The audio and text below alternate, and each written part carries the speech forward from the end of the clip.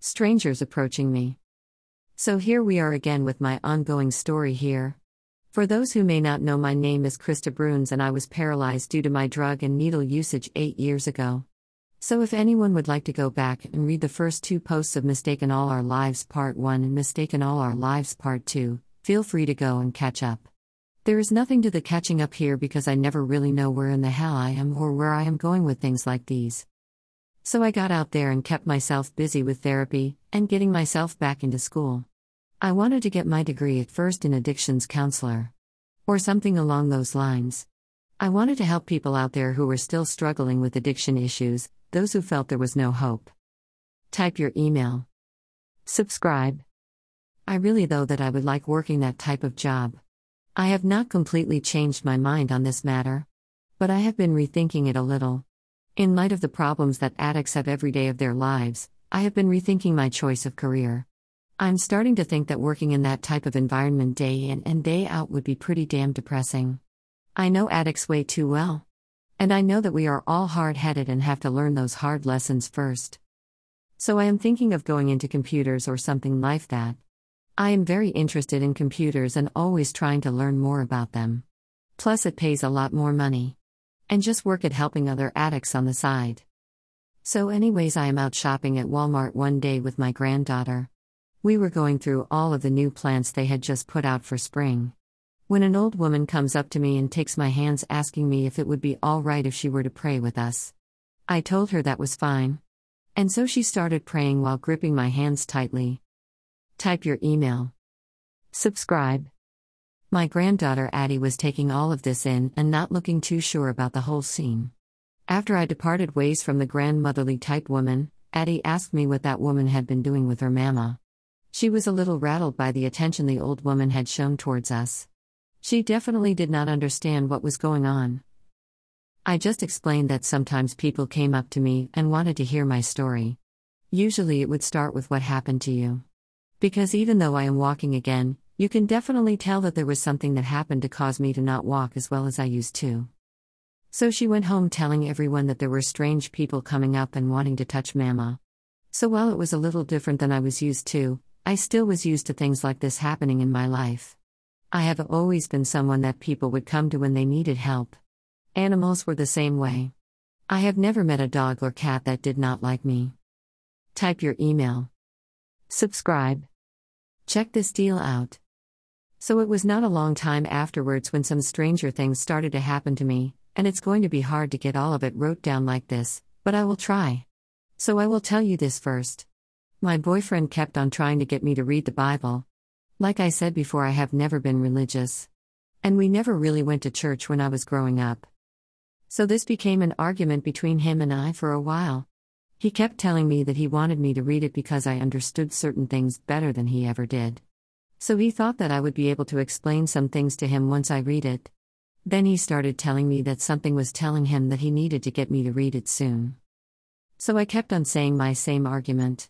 It was written by men and it had been altered by many as time has went by. So I did not trust in the words. I believed in a higher power and I also was being stubborn because he had a way of saying things that would piss me off. So one day I started feeling an urge to read the Bible. And when I went online to pull up the Bible, I found myself at Revelations. Now I had read Revelations when I was younger. Did not understand much about it, but I had some overall knowledge of what it contained. This helped with my knowledge on religion throughout my life. Type your email. Subscribe. Once I read through the entire chapter, I was really in awe. I went to the boyfriend and talked to him about what it was that I had read and interpreted from it. Well, he was not too thrilled to hear what it was that I told him. And I am actually not going to get into all of that at this point. That is a whole other can of worms that I will be opening, but not at this moment. So after I had read Revelations, I was investigating into other parts of the Bible, trying to figure out information on the internet pertaining to what I had found. Then I got sick. And while it started out as just a normal sort of cold, it turned into a really bad sickness, and I found out when I went to the ER that I had COVID. Type your email. Subscribe. So I went to the ER because I lost my sense of smell one day. About 2 weeks into being sick, this happened. I was spraying my perfumes and I went to see if I liked the smell and I could not smell it. At first I was like, Well, this one must be bad. So I grabbed another one and tried it out. Same thing. I could not smell it at all. I had heard this information from a few other friends who had gotten COVID a while back. So I was pretty sure that I had it. With the way I had been feeling and then the loss of my smell. My daughters were worried about me with all of the past issues of getting paralyzed. My oldest daughter was telling me that they knew some people who had gotten it and were on ventilators because of it. So I went to the one day because I got to feeling even worse than I had before. They tested me and confirmed what I already knew. I had COVID. They did some other tests and a chest x-ray while I was there. But everything came back as good. The drive sent me home saying to drink plenty of fluids and get plenty of rest. That was not hard to do. Unlike other sicknesses I had in the past, this one was not going to let me get up and do hardly anything. I was not used to being so sick that I could barely get up and walk into the other part of the trailer. As I lay there in bed feeling as if I would die, a thought came to me about what I had been looking up concerning the Bible. And I felt at that moment that dark forces were working against my every move these days. I felt as if I would never open up another page in the Bible. And my mind started working against me, saying that what I had interpreted in Revelations was probably wrong. Just a figure of my imagination. I mean, who was I anyways? I was nothing special. No one important.